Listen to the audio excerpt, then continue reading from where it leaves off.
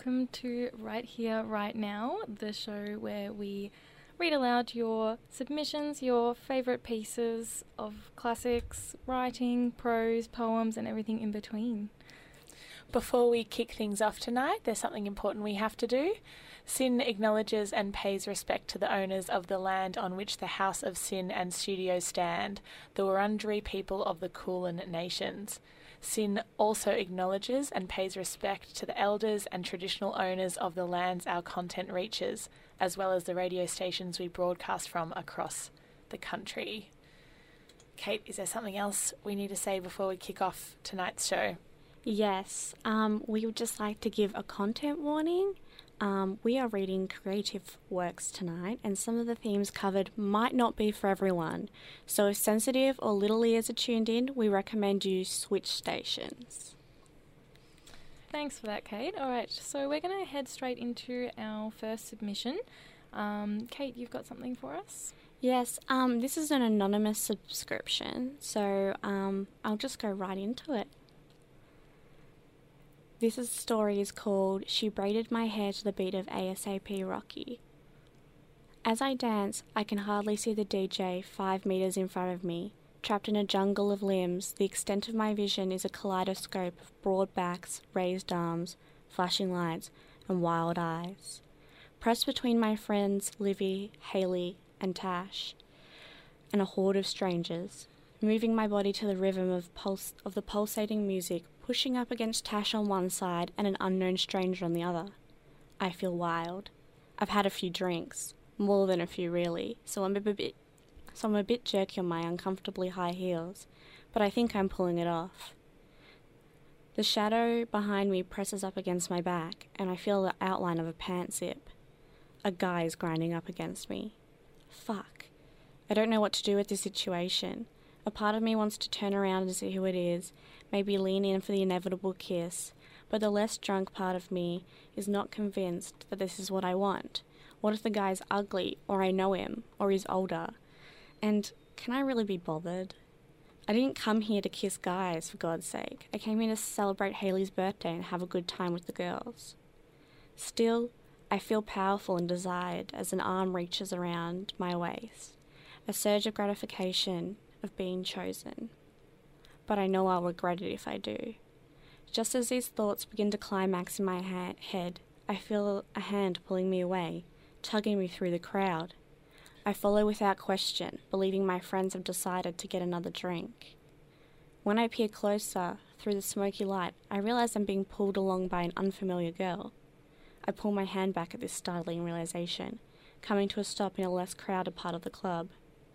The girl turns to face me, and she is the coolest person alive right now on this planet. Her white hair is done up in 2 braids that become buns at the back of her head.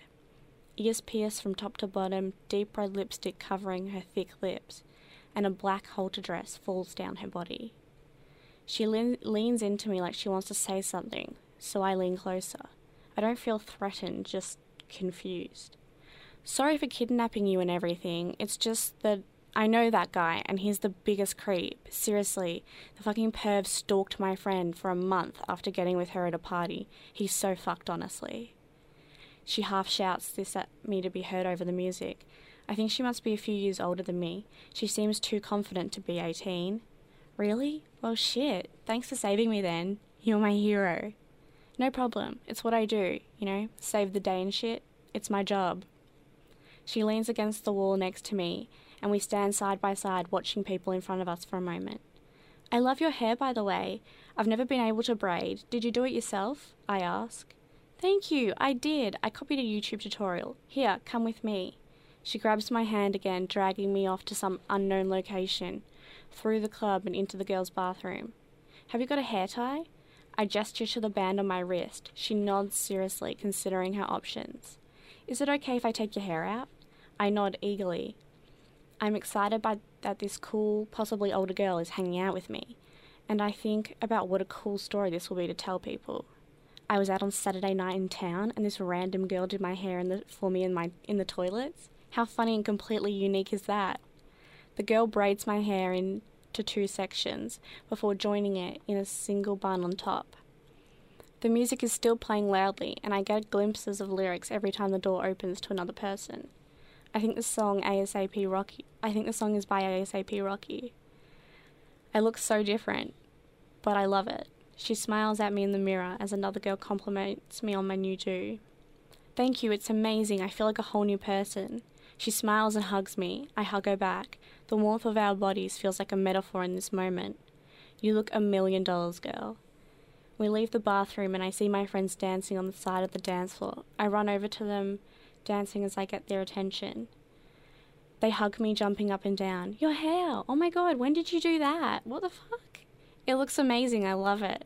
I try to explain between the loud music and fumbling bodies, turning to find the girl who did it and introduce her to my friends. But she's gone, lost in the crowd, or returned to her own friends. I don't see her again that night, and in the morning, as I wake up with my still braided hair, I realise I didn't even get her name. So that was She Braided My Hair to the beat of ASAP Rocky, and it was actually an anonymous submission, so it's kind of a bit mysterious, a bit fun. It is. I really like that title, though. I think that that really suits the piece. Yeah, and I really liked the dialogue in it. I feel as though it was very genuine and realistic to what you actually hear. You know? In a girl's bathroom. Yeah, exactly. Exactly. Yeah. What do you have next for us, Lucy? Okay, so next I've got a poem by Sarah Lee called What Every, and it's published in the University of Melbourne's Women's Department annual magazine, Judy's Punch. So this is the magazine for 2017, but there will be one for 2018 if it is not yet published. It definitely might be. But it's a really great publication, so everyone should check that out. You can buy it. You can get it for free around Melbourne Uni. So this one is called What Every. What every 20-something Brunswick-Delling, anxiety-struck Asian woman with nightmares of their ex should know.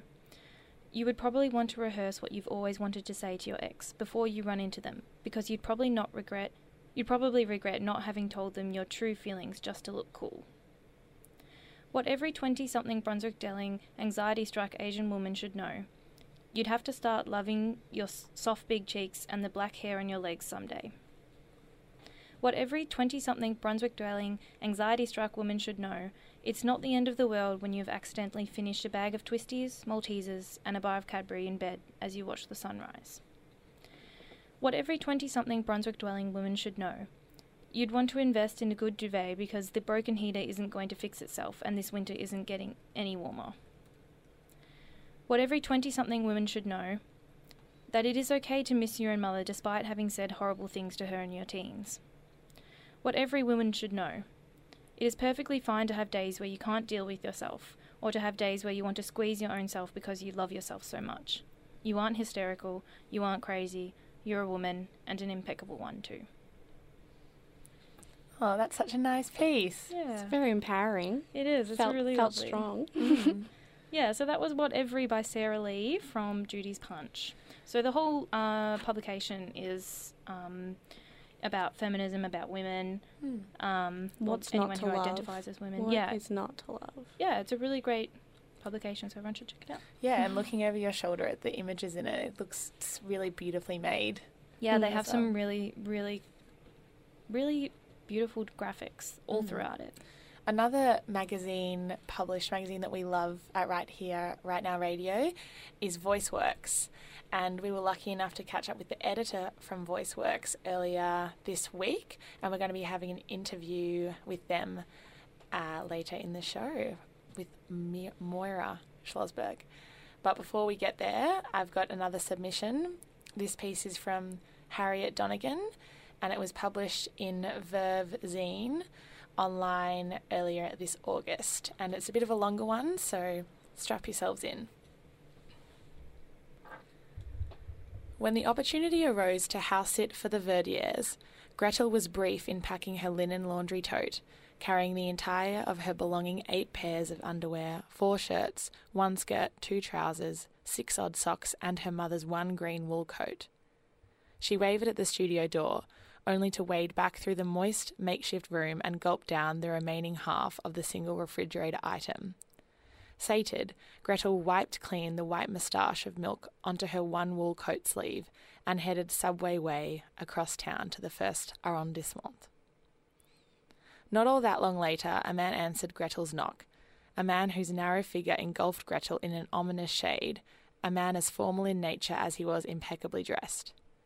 Mr. Verdier extended his right dainty arm, indicating a rather unconvincing invitation inside. The girl faltered through the doorway and down a polished oak hallway, a hallway long enough to warrant her young legs tired, eventually arriving the pair in what Gretel would soon learn to be the smallest of the couple's 3 living rooms.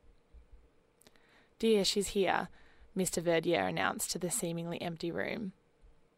A face appeared to prove otherwise, framed by a fluffy blonde mop of hair, and in its centre protruded a set of insincere, voluptuous lips. A little lower displayed a neck scarf of dalmation print and an elegant black dress that hugged a never-had-kids figure. Mrs. Verdier. Gretel recognised her from old couture campaigns. Across her lap lay a towel, with layer upon layer of short hairs, all of which were white and black.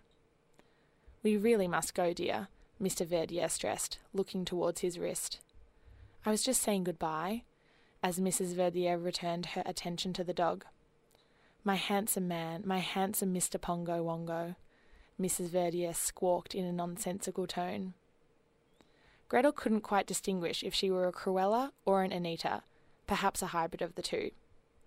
Anyhow, as Mrs. Verdier high-heel hip swung her way over, Gretel determined, whatever she was something.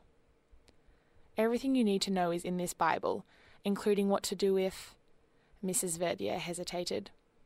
Gretel didn't entirely understand what she was alluding to, and looked to Mr. Verdier, who was busy caressing the deep concave of Mrs. Verdier's unjutted upper back. If the time comes," she let out in dejection.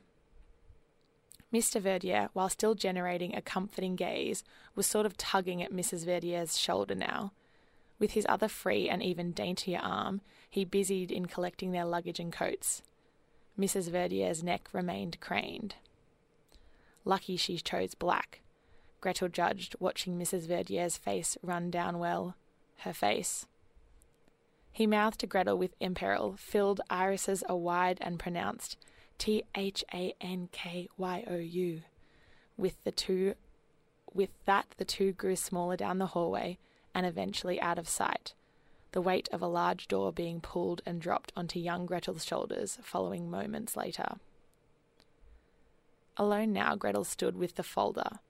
Its outside revealed a juvenile laminate job. Gretel stroked its textured pattern of ununiform black circles on white. She looked towards Pongo, already within the depths of a comatose sleep.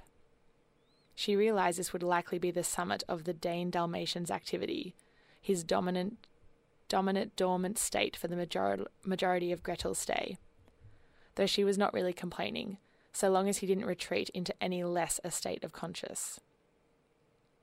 The two got off seemingly well, though Pongo only stirred at the din of pellets hitting his marble bowl.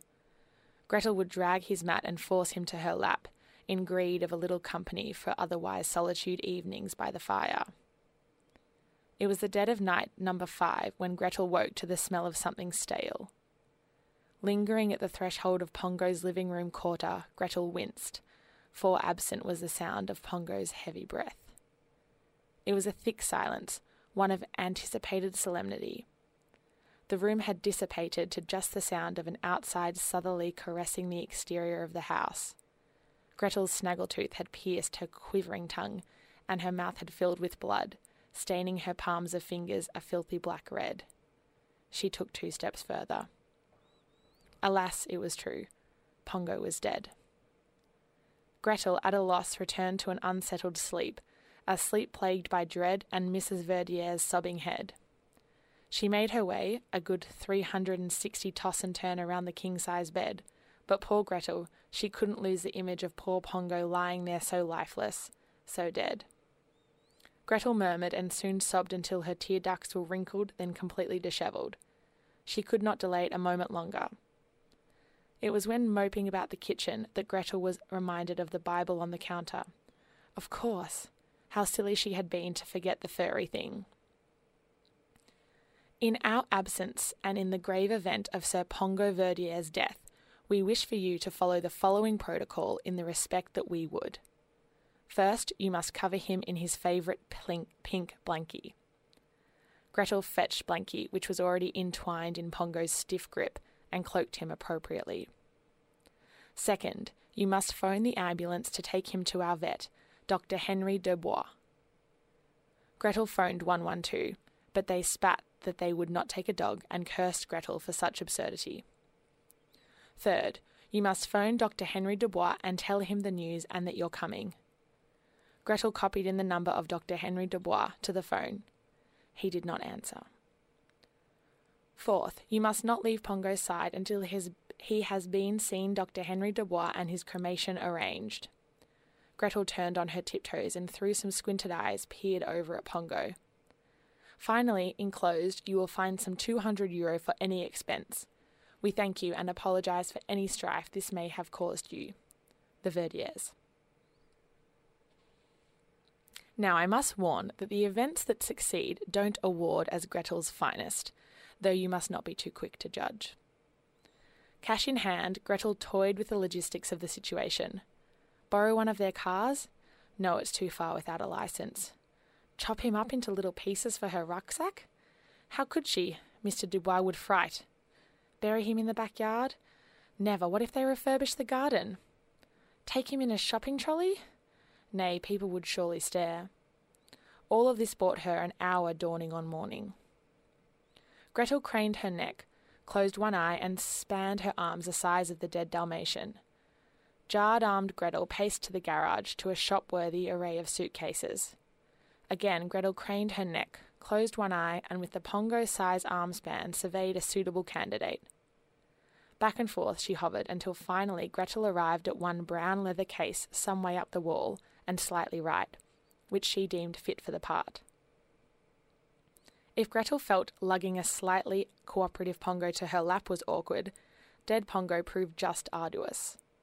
She scooped, squashed, arranged then rearranged, placed and settled for ramming Pongo inside.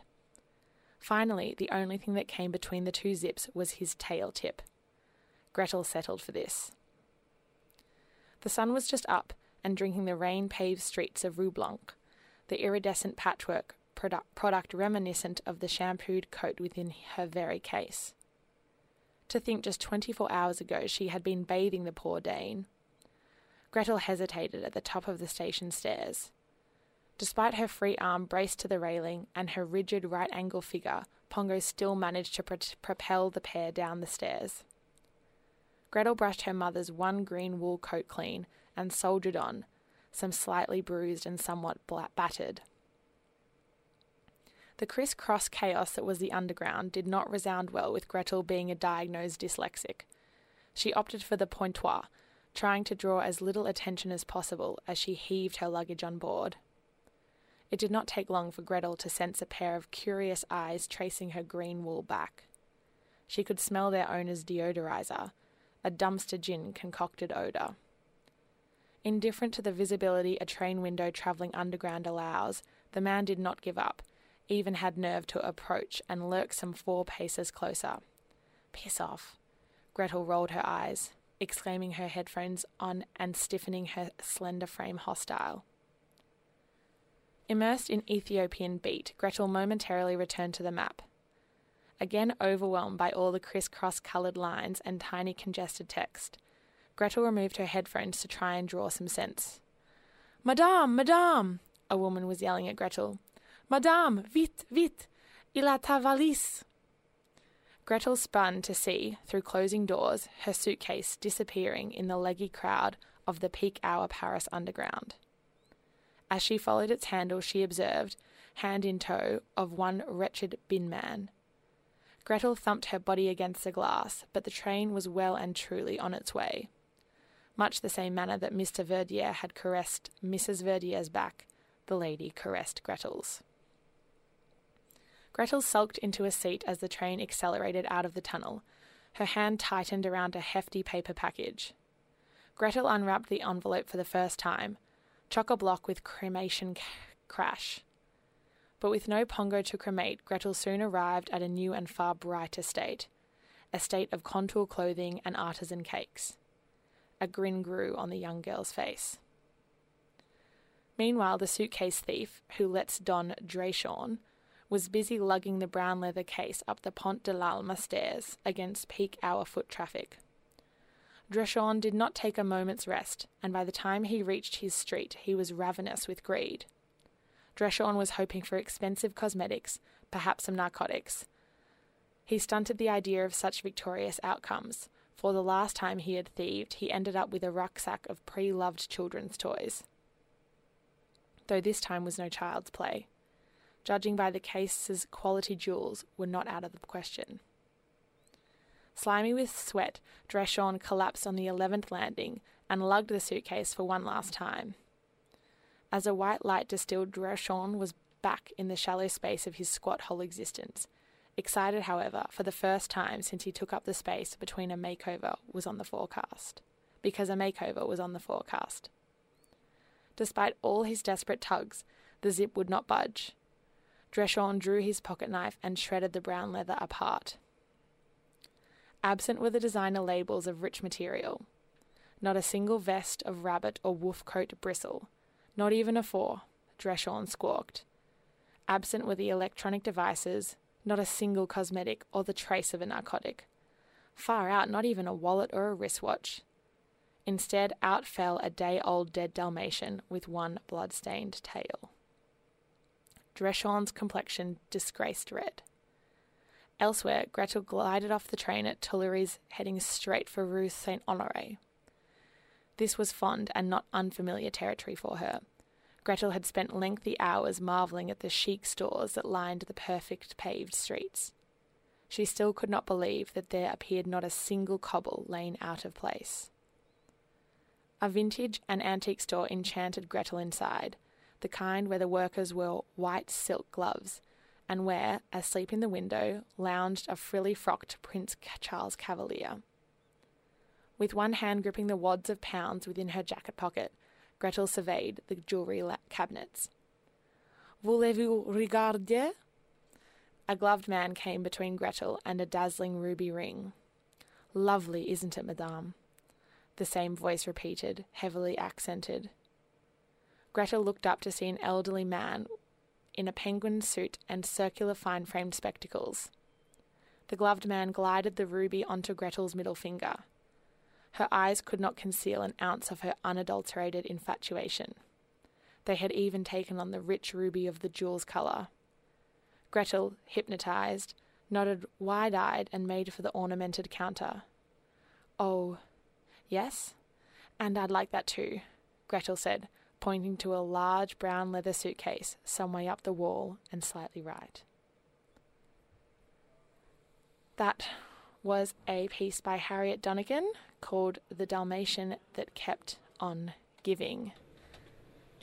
What a great piece. I really loved that. Yeah? Yeah, that was so nice, even though the dog died. The dog did die, yes. But really luckily great you piece. didn't get too attached at the start, I think. Yeah, No, exactly. it wasn't a very, very, very lovable dog. You know, it Yeah. was more of a mellow dog. Yes, it's a So- mellow dog.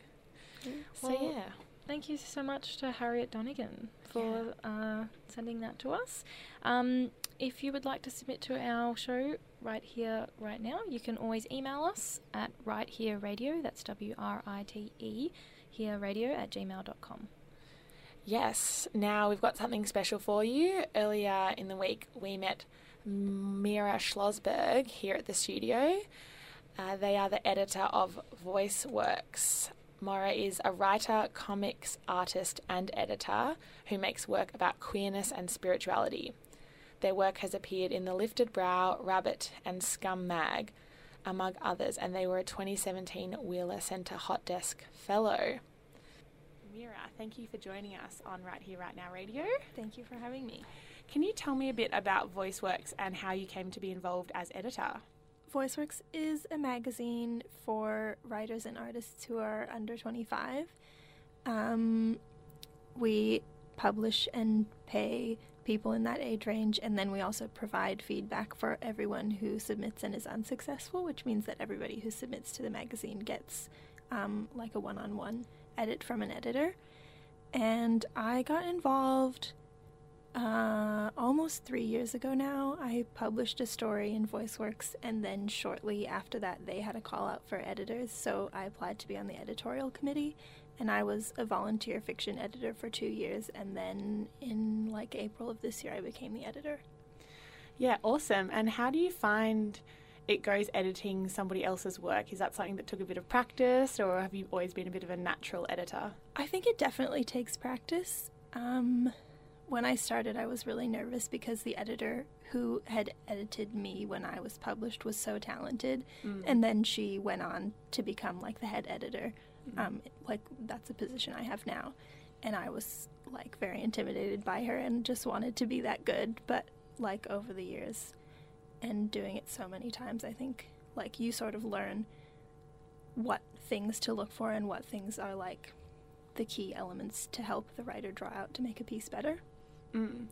And if you were to try and give, I know it's hard without a piece of work, but a piece of advice to young writers looking to edit their own work, is there something that's a bit of a go-to for you? I think to edit your own work, like the first thing is to not look at it for quite some time. Like if you try to edit it right after you've written it, you're going to be like, I'm a genius, this is the best thing ever. No edits. But then if you give it a day, maybe you'll come back and be like, oh, it's full of things that could be improved. Yeah, that's really good advice, actually, taking some time. Yeah. And we've heard Voiceworks is launching a new online platform. How is this going to be different to the normal paper magazine you have? The online platform is going to be specifically to publish stuff that we can't put in the printed magazine, which is really exciting. So we have some really cool new editors on board who are like experts in digital writing, and we're going to start, well, we are currently open for submissions, and we're going to start publishing in October like interactive fiction, work with hypertext, poetry that involves code, and stuff with like sound elements, and also bots, like Twitter bots. Cool. Yeah. And how can a young writer get involved in Voiceworks? Where can they find you? Oh my god, I don't actually know our website. I think it's voiceworks.org.au. That could be wrong. Yeah, we can fact check it. Sorry. No, yeah, if you go online to our contribute page, we're open right now for submissions to the website and to the print magazine. And we're accepting nonfiction, full-length pieces, fiction, poetry, comics, and comic pitches, and art submissions right now. Awesome. So a lot to get submitting. And as well as your work as editor, you're a writer, a comics artist, and an editor, as I've just said. Is there a role you're liking best at the moment? I don't know. It's really hard to pick which one is the best. I feel like I'm inclined to say comics because that's what I've been doing the least of recently. And so I'm like, comics are the best. I should do more comics. But if I were like working on a comics project and drawing every day, I would probably be hating it. Yeah, the grass is always greener on the other side, right? And just like SYN, Voiceworks is focused on young people under 25. How important do you think it is to focus on young people in the writing space? I think it's really important. Voiceworks is really unique in that we offer the opportunity for people who have never been edited before to go through like a really long and generous and supportive editing process. A lot of other magazines have less time between when they would accept a piece and when they need it to be published, so there's not a lot of space to like work the piece to its full potential. So like if they get work that maybe needs a longer edit, they can't accept it, but that's like what we're there for. Yeah. And I think that's really good because it is really important to learn as a writer how to work with an editor and how the like process of going through the work over and over and over again and improving it like should go. Yeah, definitely, and getting used to that environment in a maybe less pressured than you'd feel going up to a publisher the first time round. Yeah, and like we exist like specifically to provide support to people, so we always will say in our emails to the writers, like, we are editing you, but you have the final say, and like we want to make sure that you're comfortable with the piece when it is finished, and if you want to argue with us, like, you can, and we welcome and encourage that. And we want to like make it a discussion and not just like, you have to make these changes and we go to print at this day, and if you don't accept them by that time, it'll just be sent to print and you won't be able to fix it. Yeah, I think Voiceworks sounds like a great resource for many of our listeners and submitters, so thank you very much for joining us, Mira. Thank you for having me. That was our interview earlier this week with Mira Schlosberg, the editor of Voiceworks, which is a great resource that everyone should be keeping their eyes out for. Now, because that was a pre-recorded interview, we thought we'd better give you the most up-to-date dates for submissions for Voiceworks. So until Sunday the 30th of September, you can submit art, comic pictures and completed comics to Voiceworks. However, they do have a new online platform, aside from their print copies, that does receive submissions ongoing. So head over to the Voiceworks website and check out those dates to see how you can get published through them. And I believe they do also pay. If that's something that's important to the writers out there, they do pay per pieces. Yes. For print. Okay, yes.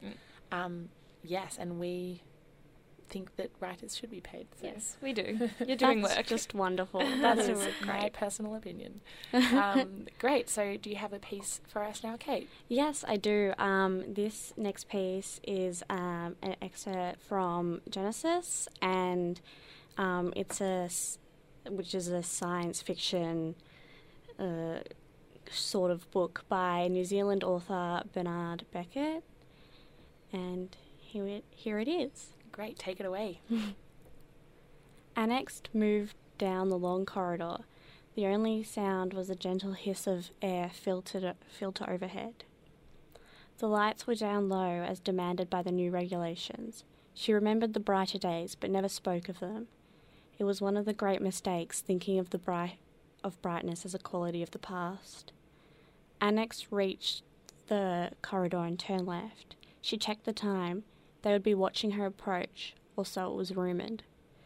The door slid open, quiet and smooth like everything in the Academy Zone. Annex Manda? Annex nodded. The panel was made up of 3 examiners, just as the regulations had promised. It was a great relief. Details of the examination were kept secret, and among the candidates, rumours swirled. Imagination is the bastard child of time and ignorance, her tutor Persales liked to say, always adding, "Not that I have anything against bastards." Annex loved her tutor. She would not let him down. The door closed behind her. The examiners sat behind a high desk, the top a dark slab of polished timber. "Make yourself comfortable," the examiner in the middle spoke. He was the largest of the 3, as tall and broad as any Annex had ever seen. By comparison, the other 2 looked old and weak, but she felt their eyes upon her, keen and sharp. Today she would assume nothing. The space before them was clear. Annex knew the interview was being recorded. Examiner: 4 hours have been allotted for your examination. You may seek clarification should you have trouble understanding any of our questions, but the need to do this will be taken into consideration when the final judgment is made. Do you understand this? Annex Manda: Yes. Examiner: Is there anything you would like to ask before we begin? Annex Manda: I would like to ask you what the answers are. Examiner: I'm sorry? I don't quite understand. Annex Manda: I was joking. Examiner: Oh, I see. A bad idea, not so much as a flicker of acknowledgement from any of them. Annex wondered whether she should apologise, but the gap closed quickly over. Examiner: Annex Manda, your time begins now. 4 hours on your chosen subject, the life and times of Adam Ford, 2058 to 2077. Adam Ford was born 7 years into the age of Plato's Republic. Can you please explain to us the political circumstances that led to the Republic's formation? Was this a trick? Annex topic clearly stated that her area of expertise covered the years of Adam's life only. The proposal had been accepted by the committee without amendment.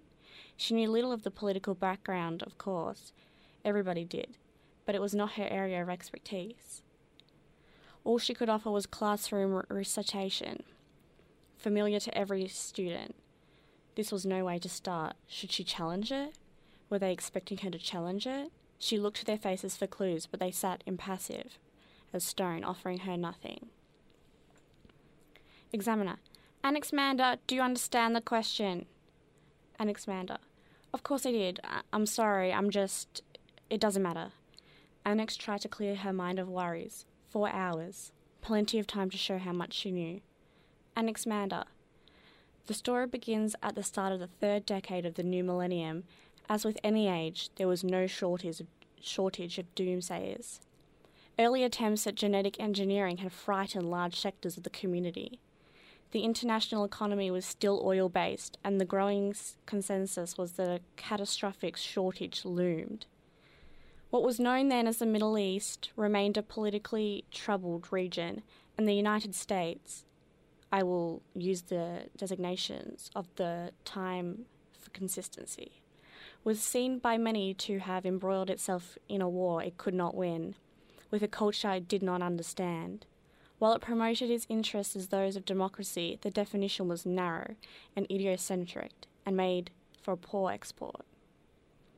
Fundamentalism was on the rise on both sides of this divide, and the first clear indications of Western terrorism in Saudi Arabia in 2032 was seen by many as a spark for a fire that would never be doused. Europe was accused of having lost its moral compass, and the independence riots of 2047 were seen as further evidence of secular decay. China's rise to international prominence and what it called active diplomacy led many to fear that another global conflict was on the horizon. Economic expansion threatened the global market. Biodiversity shrank at unprecedented rates, and the last opponents of accelerated climate change model were converted to the cause by the dust storms of 2041. In short, the world faced many challenges, and by the end of the 5th decade, the current century, public discourse was dominated by a mood of threat and pessimism. It is, of course, easy to be wise with the benefit of hindsight, but from our vantage point, it is now clear that the only thing the population had to fear was fear itself.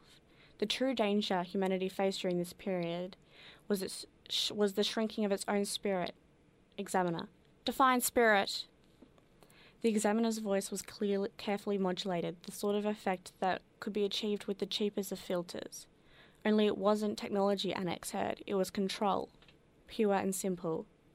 Every pause, every flickering of uncertainty, the examiners observed them all. This surely was how they decided.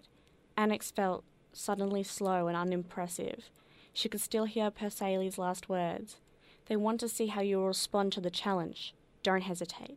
Don't talk your way towards understanding. Trust the words. And back then it sounded so simple. Now her face taunted, and she had to think her way to the words, searching for them in a way one searches for a friend in the crowd. Panic never more than a moment away. Annex Mander: By spirit, I mean to say something about the prevailing mood of the time. Human spirit is the ability to face the uncertainty of the future with curiosity and optimism. It is the belief that problems can be solved, differences resolved. It is a type of confidence, and it is fragile. It can be blackened by fear and superstition.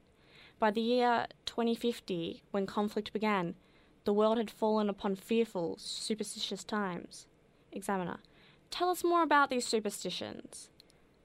Annex Mander: Superstition is the need to view the world in terms of simple cause and effect. As I have already said, religious fundamentalism was on the rise, but that is not the type of superstition I am referring to. The superstition that held sway at the time was a belief in simple causes.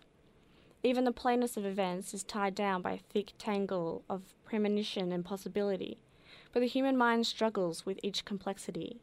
In times of trouble, when the belief in simple gods breaks down, a cult conspiracy arises. So it was back then. So it was back then. Unable to attribute misfortune to chance, unable to accept their ultimate insignificance within the greater scheme, people looked for monsters in their midst. The more the media peddled the fear, the more people lost the ability to believe in one another. For every new ill that befell them, the media created an explanation, and the explanation always had a face and a name. The people came to fear even their closest neighbours. At the level of individual, the community, the nation, people sought signs of others' ill intentions, and everywhere they looked, they found them, for this is what looking does. This was the true challenge of the people of this time faced. The challenge of trusting one another, and they fell short of this challenge. This is what I mean when I say they faced a shrinking of the spirit. Examiner, thank you for your clarification. Now please return to your story of the times. How did the Republic come to be established? Just as Persales had predicted, Annex was buoyed by the sound of her own voice. This is what made her such a good candidate. Her thoughts followed her words, or so he explained it. Everybody is different, and this is your skill. So although the story she was telling was a stale one, left too long, examined too often, Annex found herself wrapping it in with new words, growing in confidence with every layer. And so that's an excerpt from Genesis by Bernard Beckham. It's a bit of a full-on piece, that one. It's a bit weighty.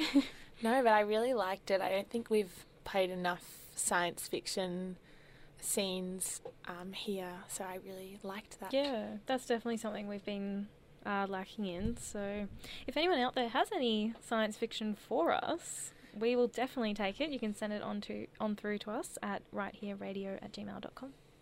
Yes, you can. Now I have another piece from who we heard from earlier this evening, Harriet Donegan. And this is a piece called 210. 210, and back again. You are up to 10-second shower number, not yet 10. You tap, tap, tap, tap, tap, the tap, tap, the tap. I said tap that tap 10 taps. Tap yourself clean, boy. 2 tap, 5 tap, 10 tap clean. I said 10 tap clean.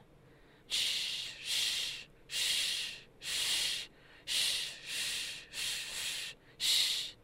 Is it? Must be. 10 a.m. Feet facing south window. You deplete Mr. Dove deodorant can.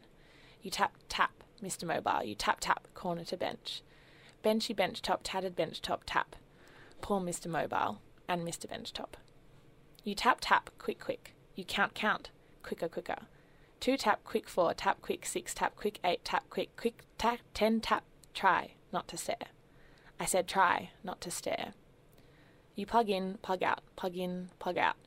Out plug, in plug, out plug. I think stay the fuck out plug. You outplug, inplug again, and your lips race from 1 plug to 10 plug.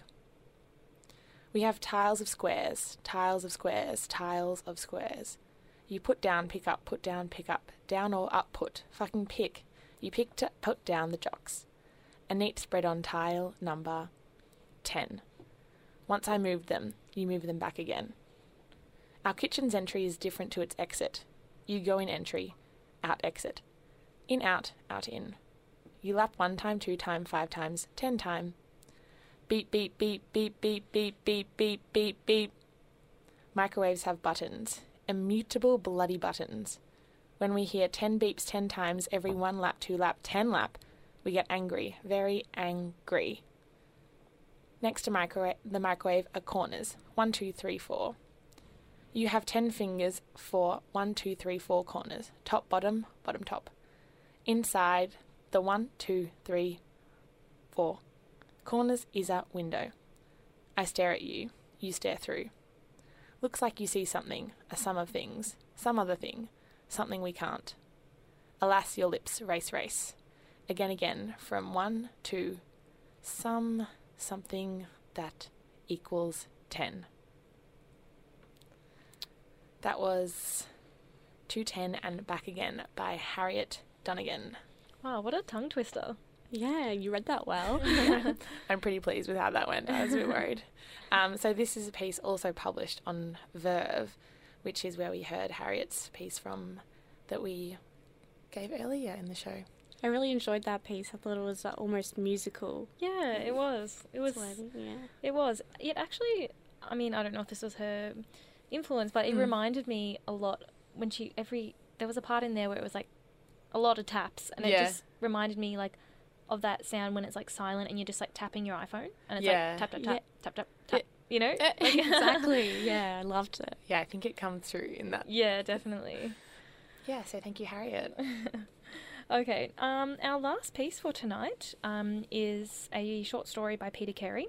It's called The Last Days of a Famous Mime, and it is published in his collected stories. Wonderful. Take it away, Lucy. Shall do. The Last Days of a Famous Mime. The mime arrived on Alitalia with very little luggage, a brown paper parcel and what looked like a woman's handbag. Asked the contents of the brown paper parcel, he said, string. Asked what the string was for, he replied, tying up bigger parcels. It had not been intended as a joke, but the mime was pleased when the reporters laughed. Inducing laughter was not his forte. He was famous for terror. Although his state of despair was famous throughout Europe, few guessed at his hope for the future. The string, he explained, is a prayer that I am always praying. Reluctantly, he untied his parcel and showed them the string. It was blue, and when extended measured exactly 53 metres. The mime and the string appeared on the front pages of the evening papers. The first audiences panicked easily. They had not been prepared for his ability to mime terror. They fled their seats continually, only to return again. Like snorkel divers, they appeared at the doors outside the concert hall with red faces and were puzzled to find the world as they had left it. Books had been written about him. He was the subject of an award-winning film. But in his first morning in a provincial town, he was distressed to find that his performance had not been liked by the one newspaper's one critic. I cannot see, the critic wrote, the use of invoking terror in an audience. The mime sat on his bed, pondering ways to make his performance more light-hearted. As usual, he attracted women who wished to still the raging storms of his heart. They attended his bed like highly paid surgeons operating on a difficult case. They were both passionate and intelligent. They did not suffer defeat lightly. Wrongly accused of merely miming love in his private life, he was somewhat surprised to be confronted with hatred. Surely, he said, if you now hate me, it was you who were imitating love, and not I. You always were a slimy bastard, she said. What's in that parcel? I told you before, he said helplessly. String. You're a liar, she said. But later, when he untied the parcel, he found that she had opened it to check on his story. Her understanding of the string had been perfect. She had cut it into small pieces like spaghetti in a lousy restaurant. Against the advice of the tour organisers, he devoted 2 concerts entirely to love and laughter. They were disasters. It was felt that love and laughter were not, in his case, as instructive as terror. The next performance was quickly announced. 2 hours of regret. Tickets sold quickly. He began with a brief interpretation of love, using it merely as a prelude to regret, which he elaborated on in a complex and moving performance which he left the audience pale and shaken. In a final flourish, he passed from regret to loneliness to terror. The audience devoured the terror like brave tourists eating the hottest curry in an Indian restaurant. What you are doing, she said, is capitalizing on your neurosis. Personally, I find it disgusting, like someone exhibiting their club foot or Turkish beggars with strange deformities. He said nothing. He was mildly annoyed at her presumption, that he had not thought this many, many times before. With perfect misunderstanding, she interpreted his passivity as disdain. Wishing to hurt him, she slapped his face. Wishing to hurt her, he smiled brilliantly. The story of the blue string touched the public imagination. Small brown paper packages were sold at the doors of his concerts. Standing on the stage, he could hear the packages being noisily unwrapped. He thought of American matrons buying Muslim prayer rugs. Exhausted and weakened by the heavy schedule, he fell prey to the doubts that had pricked at him insistently for years. He lost all sense of direction and spent many listless hours by himself, sitting in a motel room listening to the air conditioner. He had lost confidence in the social uses of controlled terror. He no longer understood the audience's need to experience the very things he so desperately wished to escape from. He emptied the ashtrays fastidiously. He opened his brown paper parcel and threw the small pieces of string down the cistern. When the torrent of white water subsided, they remained floating there like a flotsam from a disaster at sea. The mime called a press conference to announce that there would be no more concerts. He seemed small and foreign and smelt of garlic. The press regarded him without enthusiasm. He watched their hovering pens anxiously, unsuccessfully willing them to write down his words. Briefly, he announced that he wished to throw his talent open to broader influences. His skills would be at the disposal of the people, who would be free to request his services for any purpose at any time. His skin seemed sallow, but his eyes seemed bright, as those on a nodding fur mascot at the back window ledge of an American car. Asked to describe death, he busied himself taking Polaroid photographs of his questioners. Asked to describe marriage, he handed out small cheap mirrors with "Made in Tunisia" written on the back. His popularity declined. It was felt that he had become obscure and beyond the understanding of ordinary people. In response, he requested easier questions. He held back nothing of himself in his effort to please his audience. Asked to describe an aeroplane, he flew 3 times around the city, only injuring himself slightly on landing. Asked to describe a river, he drowned himself. It is unfortunate that this, his last and least typical performance, is the only one which has been recorded on film. There is a small crowd by the riverbank, no more than 30 people.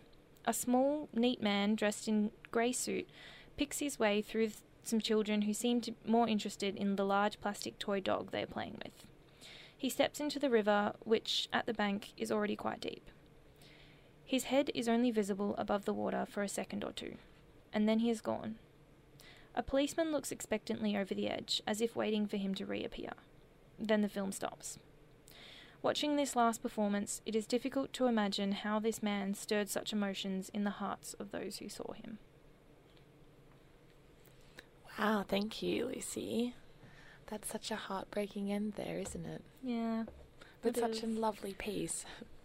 It's kind of an obscure man, that little mime. Yeah. I love the way Peter Carey creates very obscure worlds, especially in this volume of collected stories anyway. No, that was really great. Thank you for that. Now, what do we have to finish off the show tonight? Yes, we've got a reading by Rupi Kaur, who is reading from her collection Poems of Milk and Honey. So thank you so much for listening to us tonight at Right Here, Right Now. And we'll be back on the air next week. And if you've got a submission for us, please send it over at righthereradio@gmail.com. That's Right Here Radio with a W at the start. Hi, my name is Rupi Kaur, and I am an author from Toronto, Ontario, and Milk and Honey is my first collection of poetry. I want to apologize to all the women I've called pretty before I've called them intelligent or brave. I'm sorry I made it sound as though something as simple as what you're born with is the most you have to be proud of, when your spirit has crushed mountains. From now on, I will say things like you are resilient and you are extraordinary. Not because I don't think you're pretty, but because I realize that you are so much more than that. You've been taught your legs are a pit stop for men that need a place to rest. A vacant body, empty enough for guests, but no one ever comes and is willing to stay. Don't mistake salt for sugar. If he wants to be with you, he will. It's that simple. Father, you always call to say nothing in particular. You ask what I'm doing or where I am, and when the silence stretches like a lifetime between us, I scramble to find questions to keep the conversation going. What I long to say most is, I understand this world broke you. It has been so hard on your feet. I don't blame you for not knowing how to remain soft with me. Sometimes I stay up thinking of all the places you are hurting which you will never care to mention. I come from the same aching blood, from the same bones so desperate for attention I collapse in on myself. I am your daughter. I know the small talk is the only way you know how to tell me you love me, 'cause it's the only way that I know how to tell you. To fathers with daughters. Every time you tell your daughter, you yell at her out of love. You teach her to confuse anger with kindness, which seems like a good idea, till she grows up to trust men who hurt her, 'cause they look so much like you. I don't know what living a balanced life feels like.